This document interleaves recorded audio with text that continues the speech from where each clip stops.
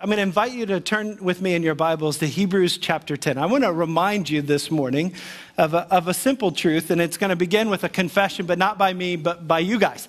And that is, I want you to confess in your mind a bad habit that you have, okay?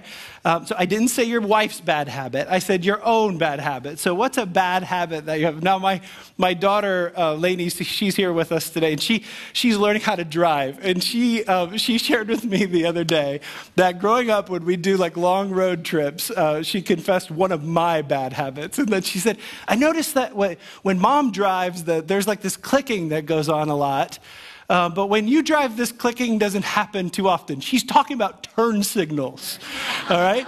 And so like I was super convicted by this. Now, I'll just remind you this about habits in general. Now, you have your own, right? Did you come up with your own bad habits, some of you?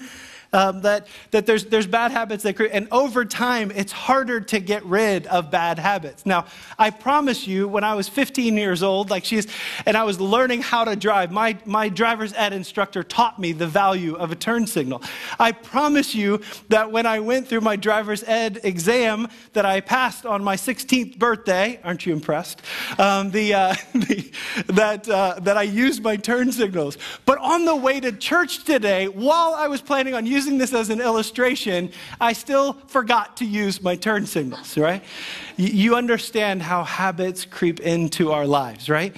In Hebrews chapter 10, we're going to look at a passage of scripture that's going to talk about habits that can lead to neglect.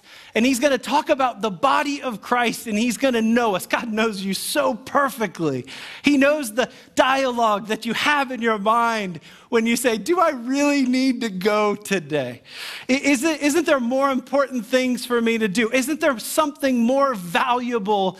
And what he knows about your and my natural tendency is that we can find ourselves in a habit, a pattern of neglect when it comes to the body of Christ. And I want to encourage you and remind you this morning, this is really fascinating. In 2020, there was a study done about church attendance, and about 40% of Americans agreed that it is very important to attend church regularly. And so we agree. It's kind of like going to the gym. We all think it's a really good idea, but less than 25% of people attend church regularly. Now, when we say attending regularly, we're not talking about once every 2 months, right? But we're talking about commitment to regularly participate within the body of Christ. And what we're going to see in the book of Hebrews when we look at these incredible verses, they're familiar. You've heard this before. I've preached on this message before, but it's so important for us in Hebrews chapter 10, verse 24, that we're going to recognize together that you and I are better when we connect together. That we're better when we make intentional decisions about connecting. And if we don't, what we're going to see is the results of an individual that doesn't experience the intimacy that God's designed for us to have in community. And there's going to be things that we see like discouragement, missing out on opportunities to grow together, that there's consequences for us when we miss out on the blessing of cross-pollination in the local church, the body of Christ as we live together. It's interesting how that works, right?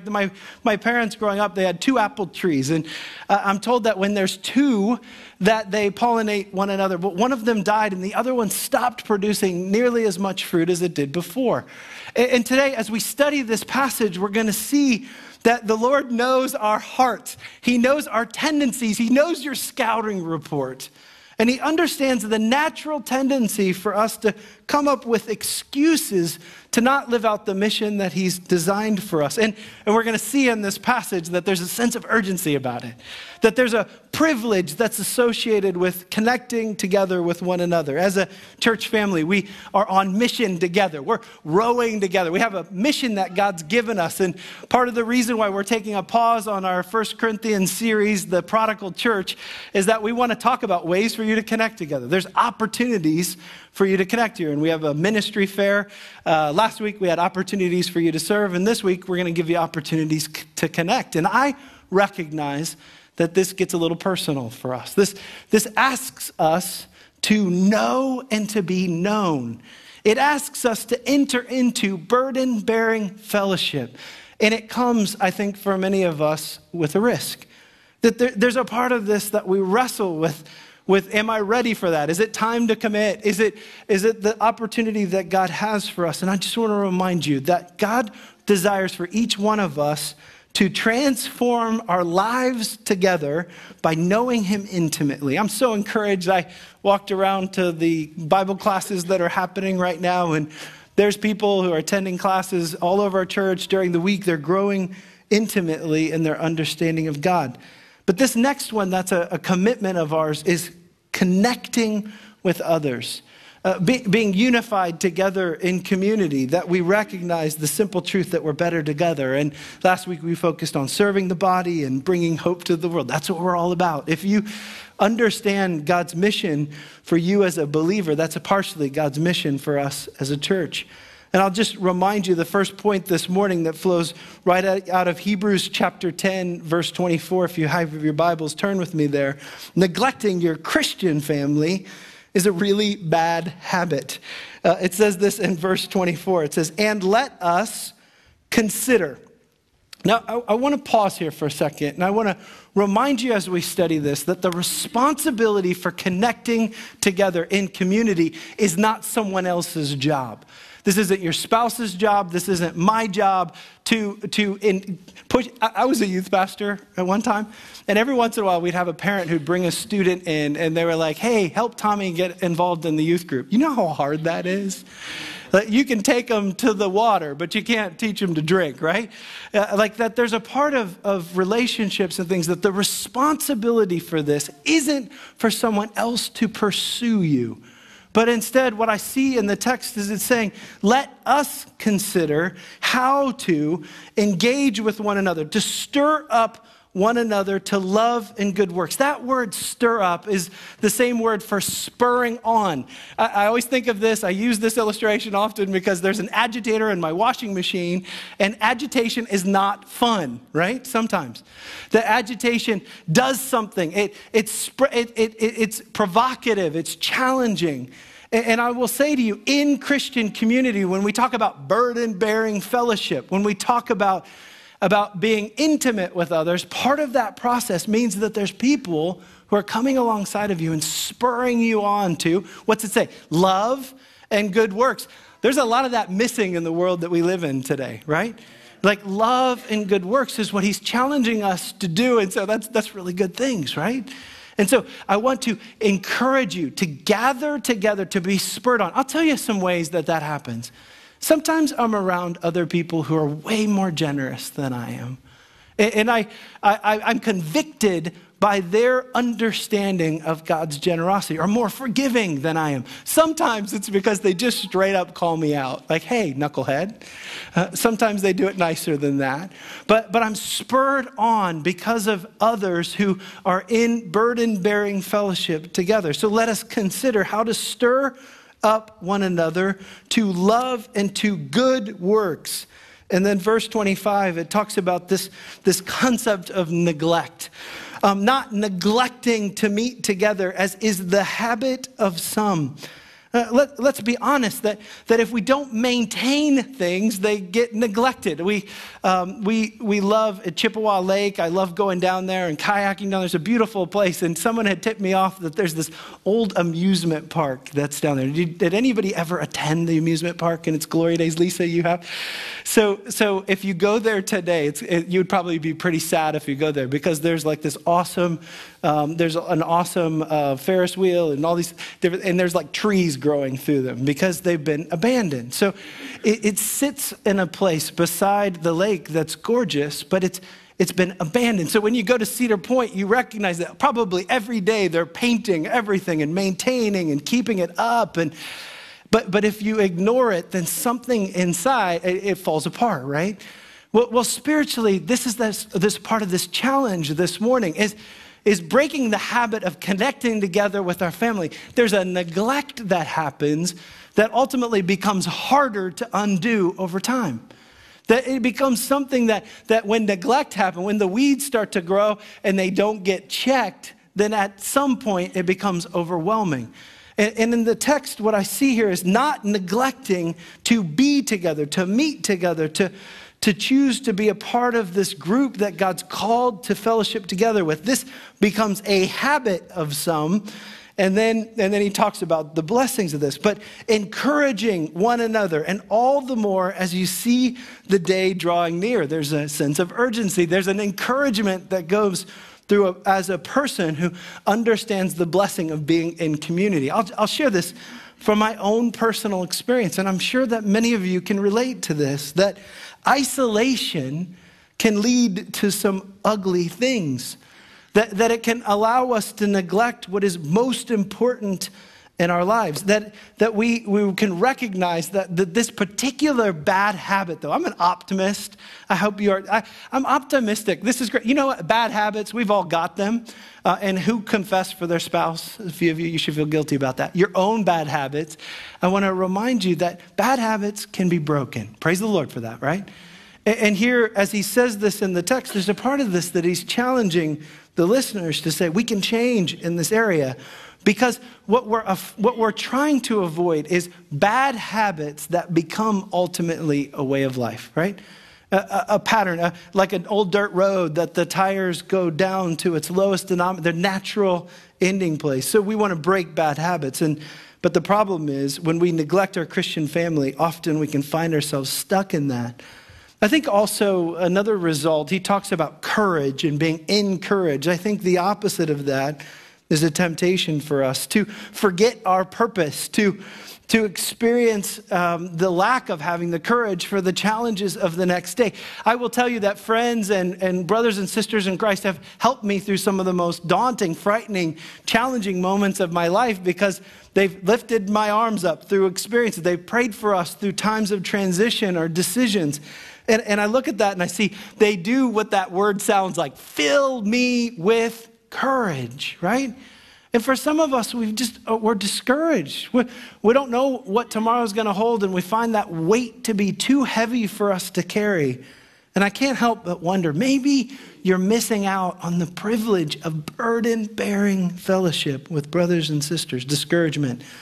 And another one is disappointment. When we talk about the local church in general, I think that it's really common for us to be disappointed with the church. That whether it's that we want to go back to the glory days, or whether we want, somebody said this well, a friend pointed this out one time. She said that I think it's common after church for people to have roast for lunch, roast the pastor, roast the worship leader, roast the temperature in the room. Man, I'm still trying to dial that in, that there's always things to be frustrated with. And I look at that and I think what happens at times is people can find themselves being disappointed, wanting to have a different experience. And ultimately what they do is they abandon it altogether. They give up on it. I'm discouraged by it.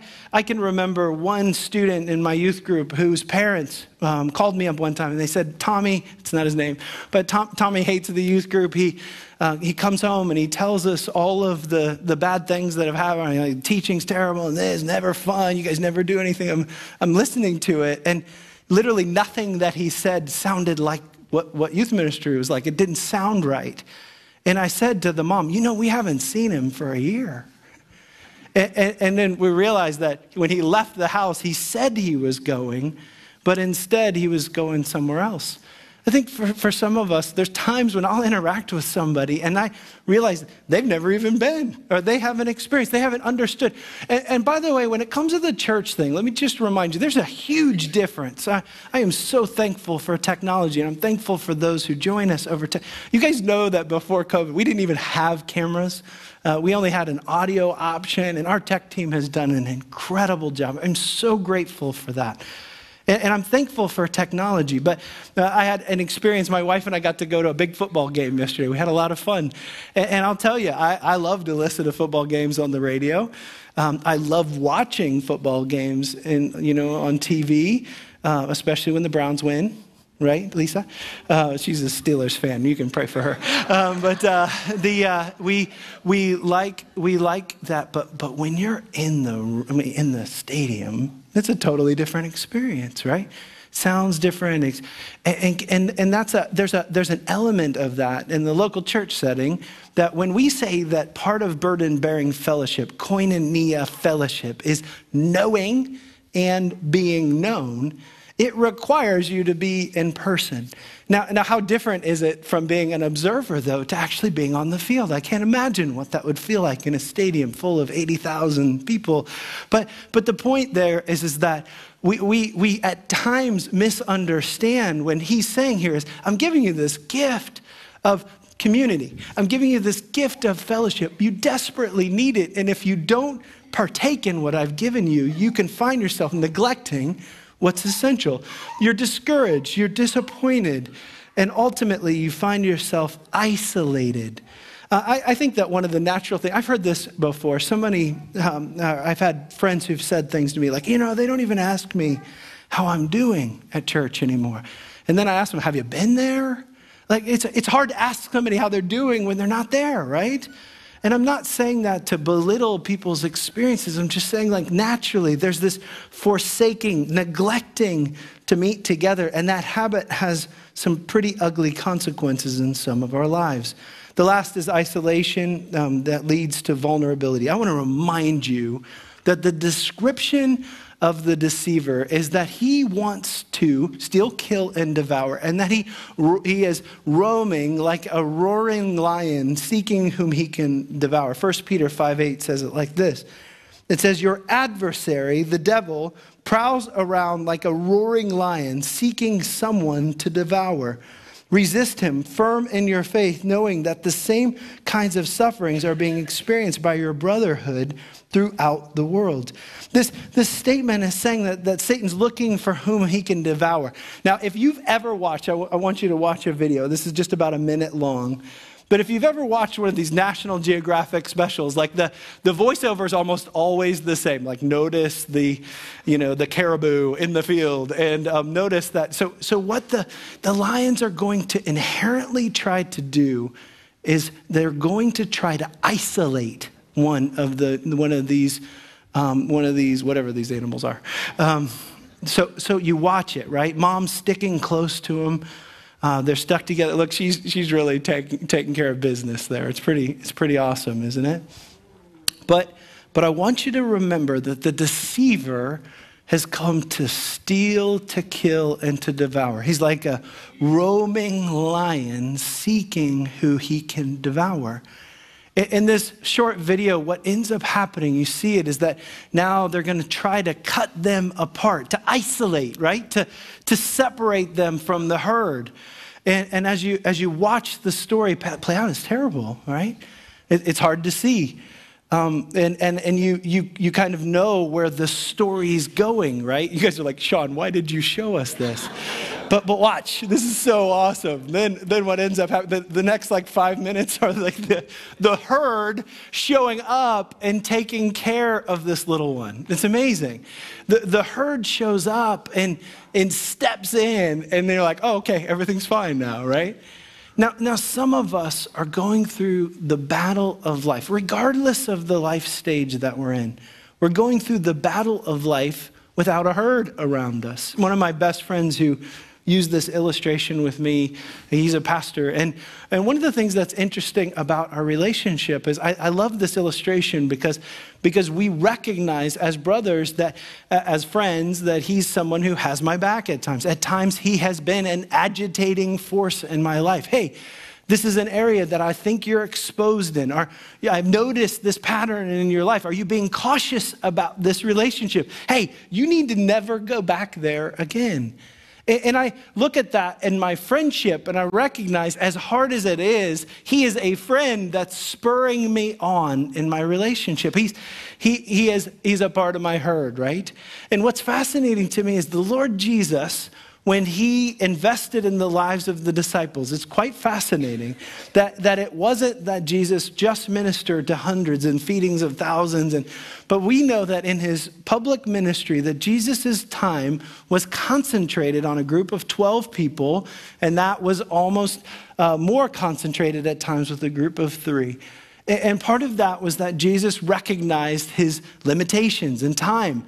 And for some of us, I notice this in church settings sometimes, is that we talk about church size, and it's like, I go to Hope because it's this size or this.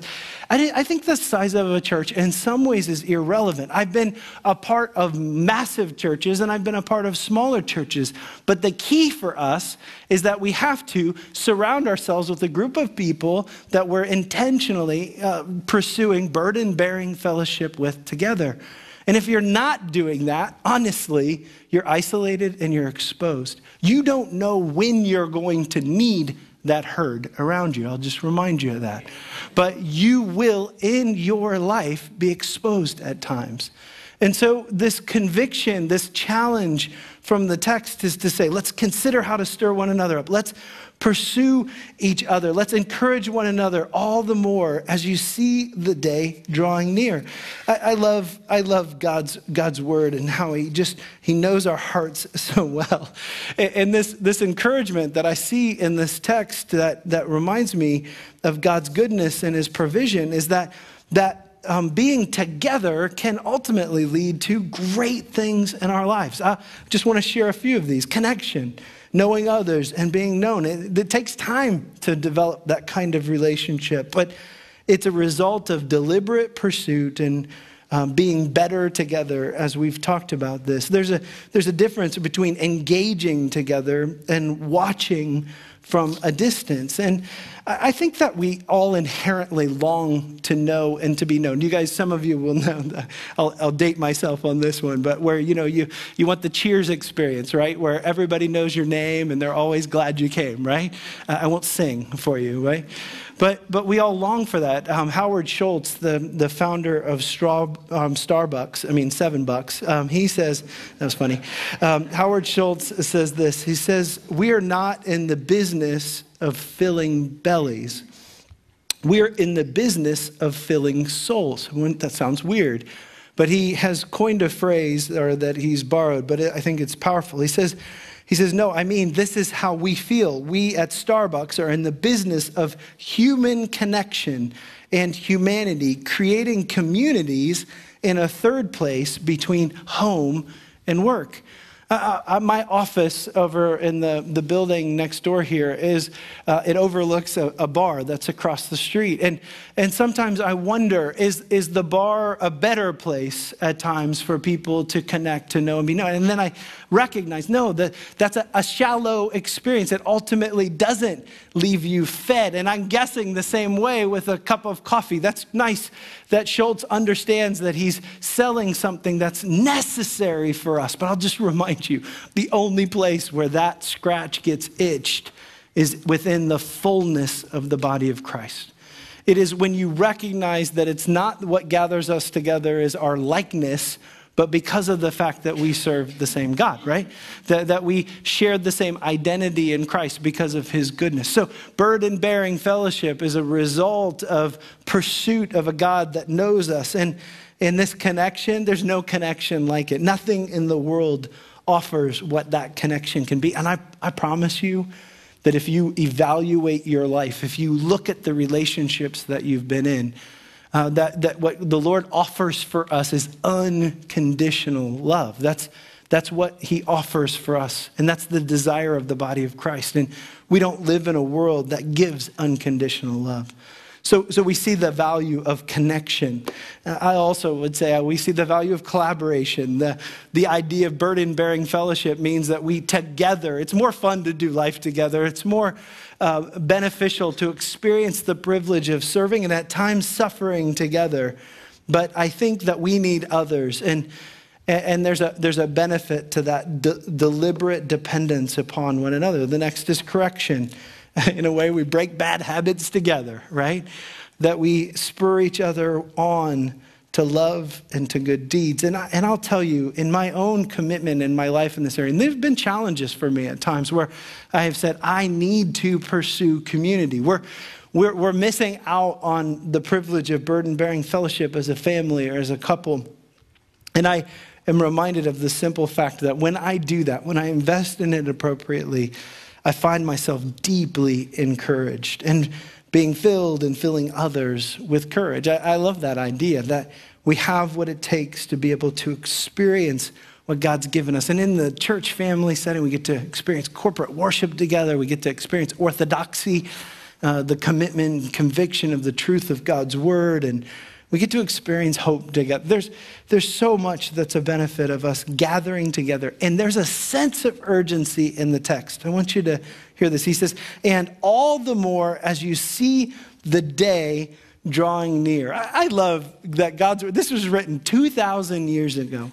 And the God that I serve knew what was coming. He knew that there were going to be distractions that were going to happen in our lifetime. He knew that technology was going to come. He knew that Browns were going to be on TV, right?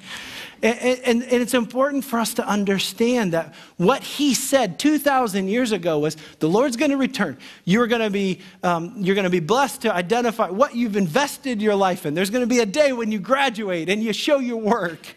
And I want to remind you as we celebrate this that he understood that there was going to be a temptation to be distracted. There's going to be a temptation to miss out on what God, he understood that we were going to have devices and things that were going to pull us away. But his challenge is all the more as the day of Christ draws near. And so he was speaking to you and to I that as we anticipate the return of the Lord, we want to be ready for it. We want to have invested in the things that are precious to him. And you know what I love about God's word? It's rare that it commands or challenges us to do something without telling us how to. And what I love is that we get a show and tell time. That in the verses prior to this challenging set of verses, there's this description, and I want you to see this, that you and I, through the blood of the Lord Jesus Christ, have been given access.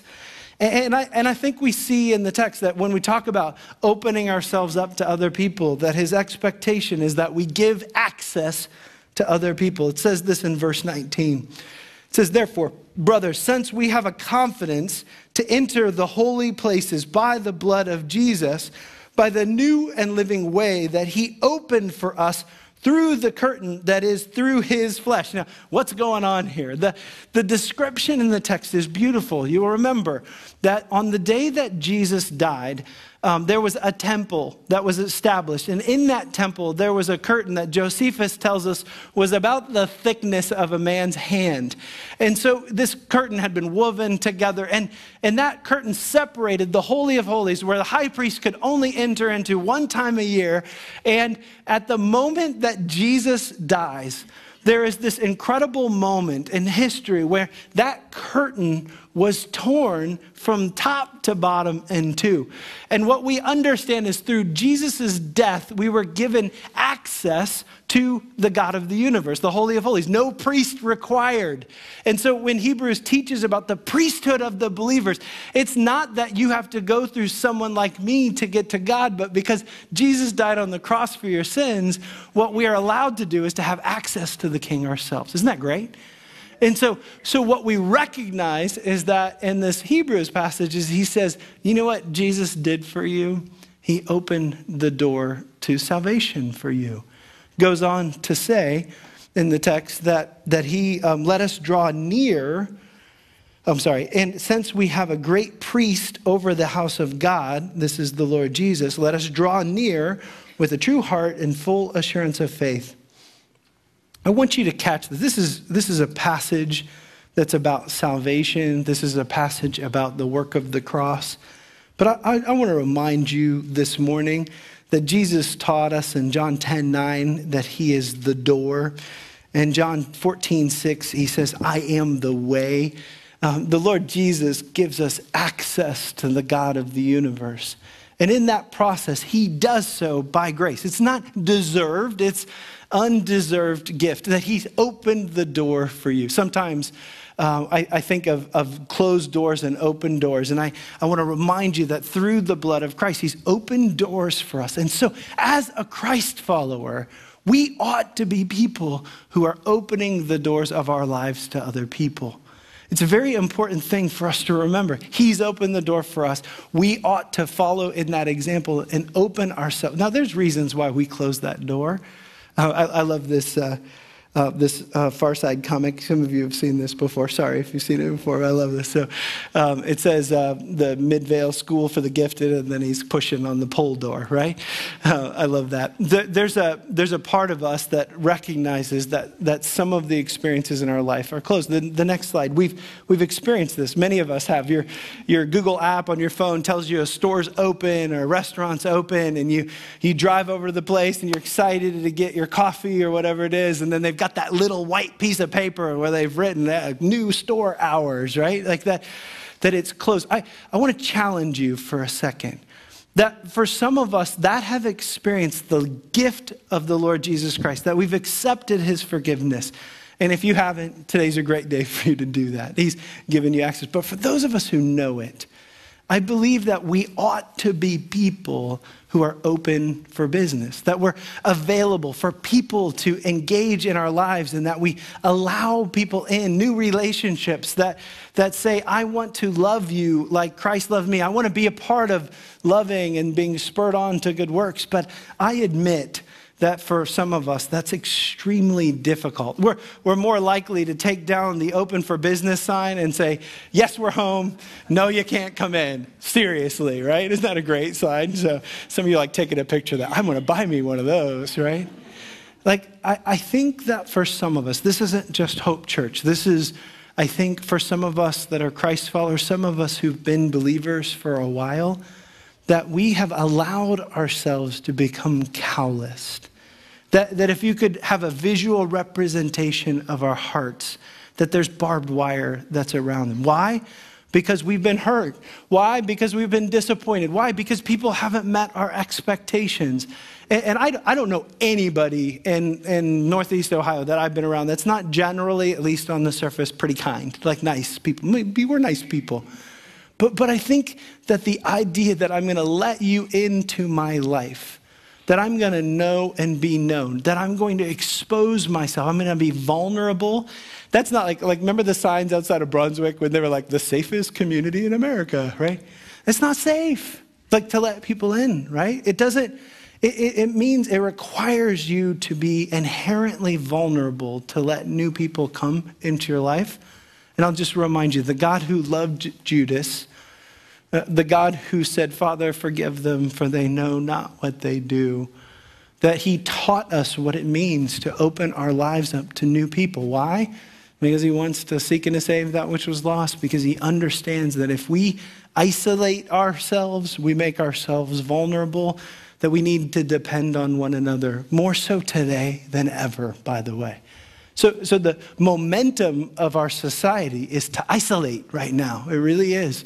The momentum is to pull back and to hide from and to put boundaries up to protect ourselves. And I think that one of the great challenges that we need to recognize is that God has something more for you. There's more opportunity for you amidst these open doors that he's opened for you and I. And so, yes, are there the reasons to be disappointed in the church? Yes. Are there reasons to be disappointed in some people in the church? Absolutely. But I think it's your responsibility and your privilege based upon the teachings of God's word. My one friend who came up and he's like, hey, I've heard you preach on this before. And I would say maybe partially why I'm preaching on this again is because I believe that this is a truth that we all need to work on applying. I want to work on applying this truth in my own life as well.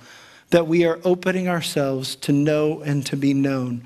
That we're finding the right size portion of relationships in our world to allow new people in. And I still believe this about God's bride when we talk about the church, that warts and all, with its complexities and its blemishes, that the local church is still the thing that God is using to radiate his hope of the gospel to a world that desperately needs it. That the local church is still his mission is the primary way that he's fulfilling his mission. And when he says the gates of hell will not prevail against it, it reminds us we're on the winning team. That he still believes in the local church. And I think you and I should be people who do the same. So we take this personally. We pursue the ability to connect together. There's opportunities for you to connect here. I want to encourage you. I want to challenge you to take the initiative on that, not wait to be pursued. And I think that it's beautiful as we are a part. You know, the word ecclesia is the word we translate in English as church. And it's a called out group of people that we're separated on purpose. We're a little bit weird in the world that we live in. Some of us are more weird than others, let's be honest. But when we think about this privilege of being called out, I want you to hear this simple truth that comes out of the text in verse 23. It says this: let us hold fast the confession of our hope without wavering, for he who promised is faithful. So that's why we connect together. That's why we don't forsake the gathering of the brothers. That's why we thrive together in community. That's what God's designed for you and I to function within, is within his design. So let's break those bad habits if we've allowed them to creep in. Let's choose to maintain and care for what's most precious in our lives, not by hiding and putting up boundaries, but by choosing to allow his people to become a part of our lives. If we do that, I think God's going to ultimately be glorified, and we're going to find ourselves filled with courage. Lord, we love you, and we thank you for this morning. Thank you for your word, and I ask, Lord, that you would convict us in this area. I pray for my own family. I pray for myself in this area, that in a time where I'm surrounded by people that I love, that I would not keep them at a distance, but instead to understand what it means to know and be known, to experience the kind of burden-bearing fellowship that you've designed for us to have, the koinonia fellowship. And I thank you for your word. I thank you for your promises to us. I thank you that you know, even in the midst of our discouraging circumstances, that you know how to fill us with courage. We love you. We need you. In Jesus' precious name we pray. Amen.